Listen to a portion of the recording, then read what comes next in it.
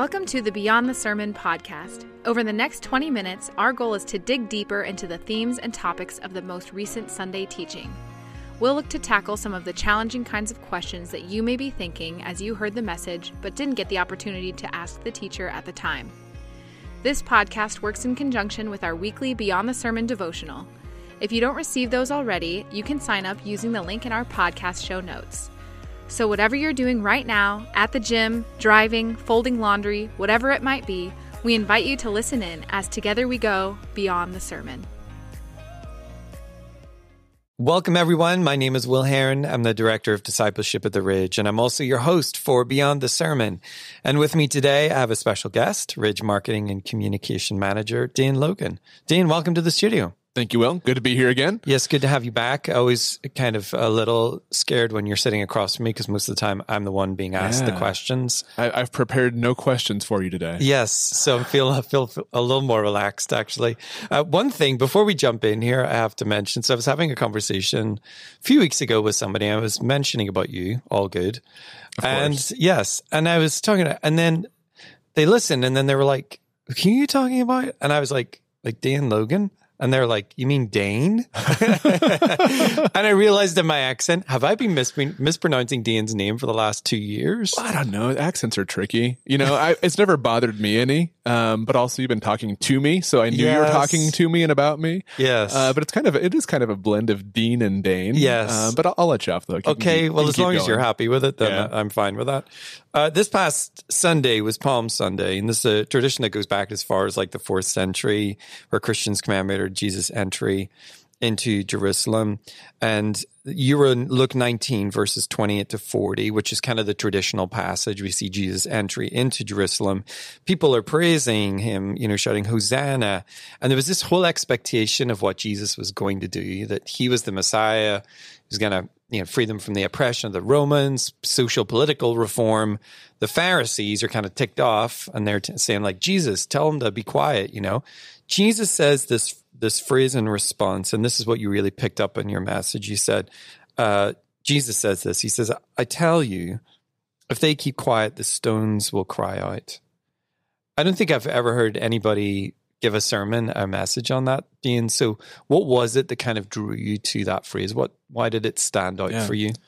Well, it's a good question, and the completely transparent answer is when I was assigned Palm Sunday, I was kind of shaking in my boots. Normally, kind of give people a peek behind the curtain. Mike Van Rees, when he takes a break from the stage and asks somebody else to pinch hit for him, he will say, the world is your oyster. Choose your own adventure. What do you want to talk about? Where's the Spirit leading you? And in the past, that's been really fun. I've usually tried to kind of anchor what I talk about around whatever sermon series Mike is doing, but maybe just kind of an unconventional look at it. So we did a series on the dreams of Joseph, right? Those are literal dreams, but also like falling asleep dreams, but also like aspirations and that sort of thing. And so I was like, where else are dreams in the Bible? And that's where I went for that sermon in particular. But this time he was like, I'm putting you in a box. It's Palm Sunday. And he didn't say necessarily that I have to preach on Palm Sunday, but I felt like there's an obligation there. This is an important day. We are kicking off Holy Week with this holiday. And so I felt like there was an obligation to do something. And yet when I think about Palm Sunday, it's just like, it's so hollow in so many ways. Yes, there's this joy. Yes, there's this exaltation of Jesus. It's, Hosanna, King. And then they kill him 5 days later. They murder the guy. And so it seems so weird to fixate on the joy, the celebration of Palm Sunday. And so when I was going through the scripture, I just kind of went over it, 3-4 times. This passage stuck out to me. It's like, oh, this is interesting. So not everybody was happy. The Pharisees were actually pretty disgruntled by this procession. How does Jesus respond? He says, the stones will cry out. And I think I kind of get that on a level, but I want to dig into that some more. And that's where the sermon came from. That's awesome. So let's dive into that a little deeper. You mentioned there's about 250 instances in Scripture where God implores his people to praise him. And yet you also said he doesn't need our praise. Mike talked about this a couple of Sundays ago as well, about the fact that we could cease to exist, but God would still be God. He doesn't need us in that sense. Correct. No, Dean, if there was, anyone on earth saying this, in terms of you praise me, if I said that, walked into the office and told you to do that, you'd be like, what in the world? We'd think, you're egocentric, prideful. Right. Nobody likes a braggart. Well, how is this different with God? Yeah. Why is God the one who has the authority and the personhood, I guess, to say that legitimately? Yeah. That's a great question. So for starters, I think you're right to say that God is completely self-sufficient. And as Mike said a few weeks back, I said it in my sermon, he doesn't need our praise and worship. And yet, when we pause and we think about it, I think it's really clear that he deserves that praise from us. He gave us life. He built us a beautiful world. He sent his son to die for us. He forgave us and continues to forgive us time and time again, even when we've endeavored to screw that world up. Pretty praiseworthy stuff across the board from God. And I think that all of us would agree that there's something just right about praising praiseworthy things, whether it's actions or people or whatever it might be. And as humans, I think we instinctively know this, and I think we instinctively praise other people for all sorts of achievements. We praise people that we love and admire, whether it's our kids or whether it's our friends or our spouse or some sort of celebrity. And I think it's pretty easy to make the argument that it's not only like, okay, but there's something right about praising things that are praiseworthy, that are admirable in those people. So imagine, for example, Will, you're an artist, but maybe not in this sense, but imagine that you were super inspired one day and you created this incredibly beautiful sculpture. Totally you, right? Yes. Yeah, You know me. Love a bit of sculpture. And so imagine that this sculpture just like captivated the world. Like people were like, oh my gosh, this thing's incredible. And it wound up winning some prestigious award for sculpture. Mm-hmm. But then when it came time for the award ceremony, they gave the prize for your sculpture to the wrong artist. They gave it to somebody else. That wouldn't feel right. That's not correct. That's not appropriate. It's not good. And I'd say in the same way, God, as the only being perfect in goodness and justice and love and purity, he's worthy of our praise. And yet sometimes we give credit for the good things in our life, for the God things in our life, to people or to circumstances or just good luck or even to ourselves. And so I think that's the real danger here is we need to praise something. God is doing amazing things. Something deserves our praise. It needs to be him. He deserves it. And it's also healthy for us to remember his influence, his positive influence over our lives. So that's kind of where I land on that. No, I really like that. That really helps me to see that, when we think of somebody who's prideful and saying that you should praise me, it's just not, I think we're just recognizing it's not a really legitimate statement, Because there's going to be so many flaws in there as well, right? Yes. And when with God, when he says something like that, he is worthy. Yeah. There's no pretense. There's nothing jarring about that statement because he is worthy of all our praise. Yeah. That's exactly what we should do in response to God. And in any sense, I think God's just kind of stating the obvious. Yeah. In a very non-prideful way. And making sure that the praise goes in a place that's going to be constructive to us. If we're giving the praise that God deserves to other people, to other things, or to ourselves, that's going to bring about some pretty negative consequences for us. Yeah, that's true. I would add one more thing here, and that's that beyond the praise being right and good, worshiping God also brings us joy, and it brings us closer to him. So we see this in human relationships as well, I would imagine. So think of a man and his wife, for example. Wouldn't it bring a husband joy to praise his wife? And wouldn't that reinforce the love that they have for one another? She would feel loved, he would feel loved, and there'd be a reciprocation of some sorts in that relationship that draws them more into unity with one another. And actually, there's a quote. It's relatively long, but I brought it with me today because I thought it was really good. This is from C.S. Lewis, and it's on the same subject. He writes, "It's gonna be good. It's gonna be good. It's gonna be good, Dan. It's gonna be good." You got a whole library of him in your office. Yeah, I do. So, here's what Lewis says on this subject. I had never noticed that all the enjoyment spontaneously overflows into praise. The world rings with praise. Readers praise their favorite poet, walkers praising the countryside, players praising their favorite game. I had not noticed either that just as men spontaneously praise whatever they value, so they spontaneously urge us to join them in praising it. Isn't she lovely? Wasn't it glorious? Don't you think that magnificent? The psalmists, in telling everyone to praise God, are doing what all men do. when they speak of what they care about. I think that we delight to praise what we enjoy because the praise not merely expresses, but completes the enjoyment. So I thought that was just a really good encapsulation. I mean, we enjoy God if we're doing it right. If we're really aware of his influence in our lives, the things that he's up to, we're going to enjoy him.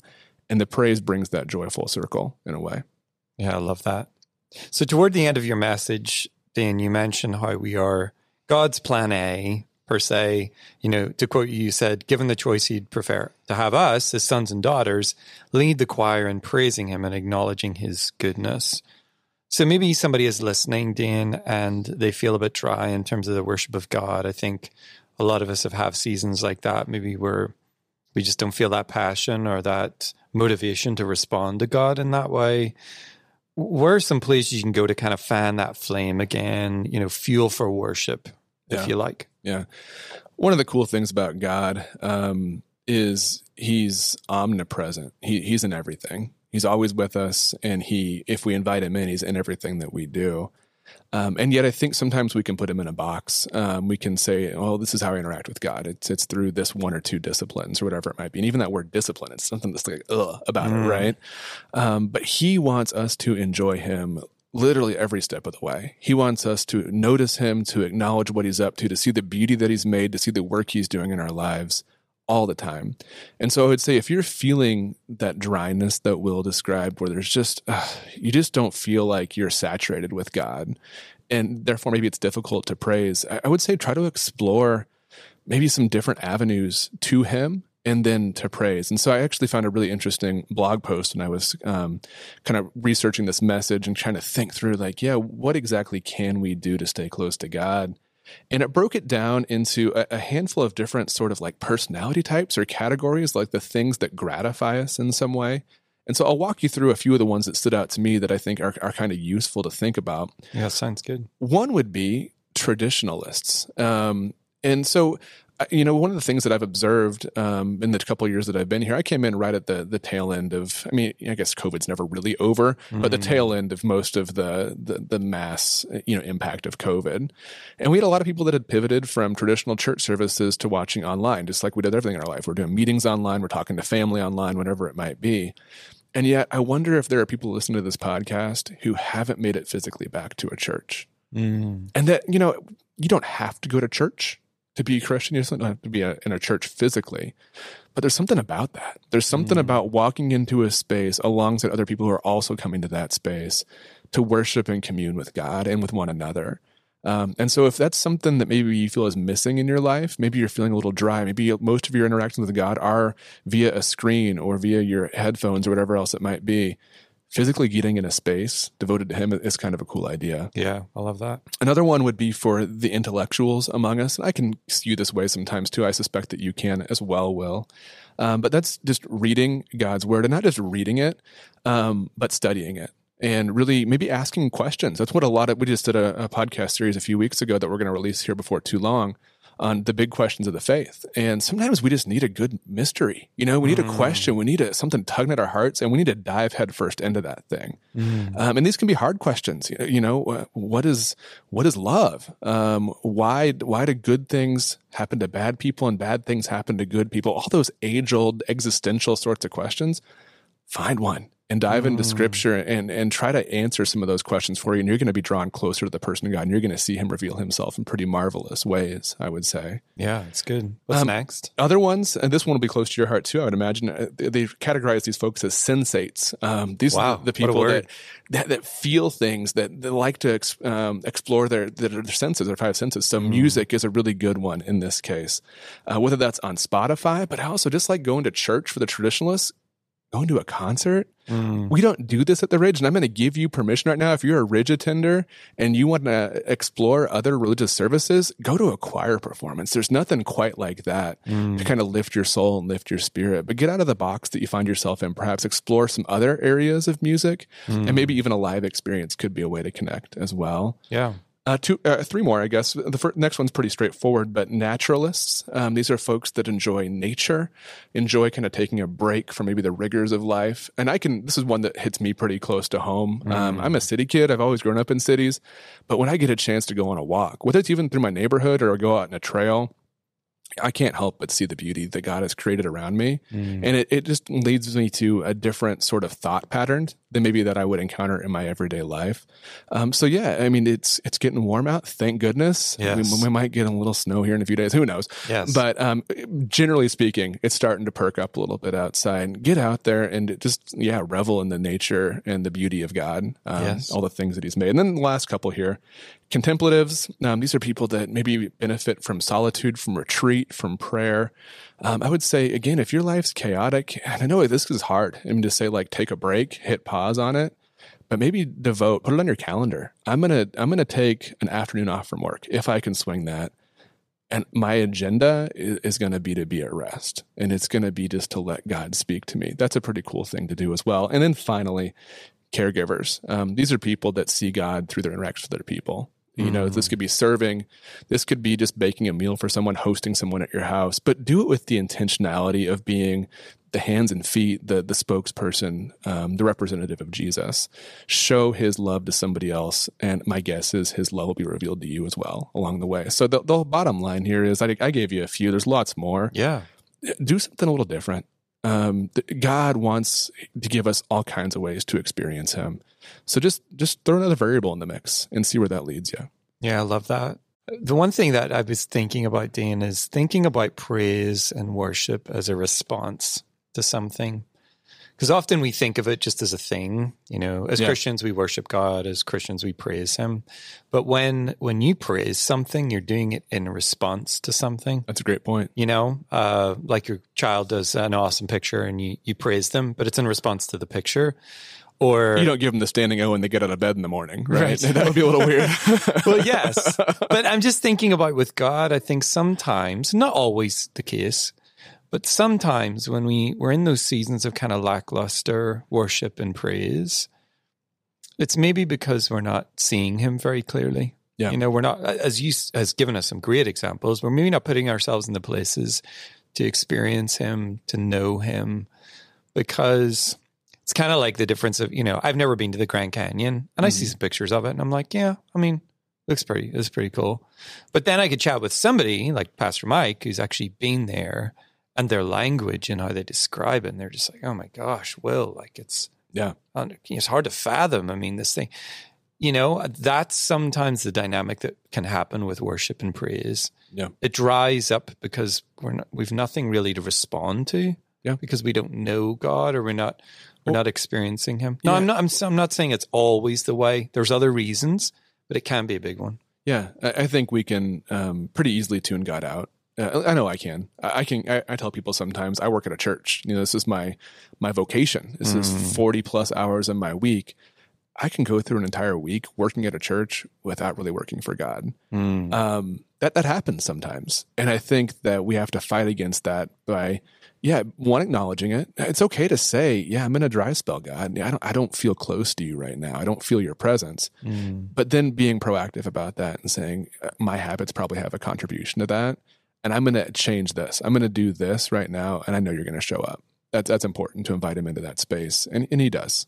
Yeah, I love that. So, Dan, thank you so much for your time and effort and just kind of pushing through the challenge of Palm Sunday, maybe. Yeah, I was grateful that God showed up for me and gave me a different, kind of a side door Love around it. Love it how you led. Just before you go, just for our listeners, I just want to encourage you with this Easter weekend, just a few days away, I want to encourage you just to take some time over the next few days just to consider afresh what Jesus has done for you, during that history-defining weekend nearly 2,000 years ago. As with Christmas, I feel like there's always the danger that the central reason for our celebration can be overshadowed by preparations for family gatherings or seasonal festivities. That's why I'm here. Back you up. So I just encourage you to do that. And Dan, we have a number of services going on this weekend. How do people sign up for that or give an RSVP? Yeah, real simple. You can go to the Ridge website, ridgelife.org. It should be big and bright there. A link to RSVP for Easter. If you want to go directly to it, it's ridgelife.org/Easter. You can select from our service on Saturday evening or the 3 services we have on Sunday morning. And RSVP is important. I would encourage you to do that if you can. And the big reason why is we definitely want want to make sure, we know our most busy service is going to be the 9:45 on Sunday. So we want to make sure that we leave enough space for our guests to come. We never want somebody to show up at the Ridge and be one of 1,000 and just be like, oh, sorry, we don't have room for you to have the real experience. So your RSVP helps us just make sure that we're planning to fill all those services and give everybody who comes through our doors a really good experience. Love that. Okay, so jump on, do your RSVP if you haven't already. And thanks again for being with us. We'll hope you'll join us next time on Beyond the Sermon. I hope you enjoyed our conversation this week. I want to mention one last thing before we go. Our heart at the Ridge is to help people grow in their relationship with God. There are so many ways to get connected into what can be life-changing environments for you and your family. The best way to keep in touch with all that is happening is through our website, ridgelife.org, but also through our weekly e-news. You can sign up to receive this directly to your inbox using the link in our podcast show notes. Finally, thanks so much for listening. If you've enjoyed what you've heard, please feel free to share with friends or family. We hope to catch you next time on Beyond the Sermon.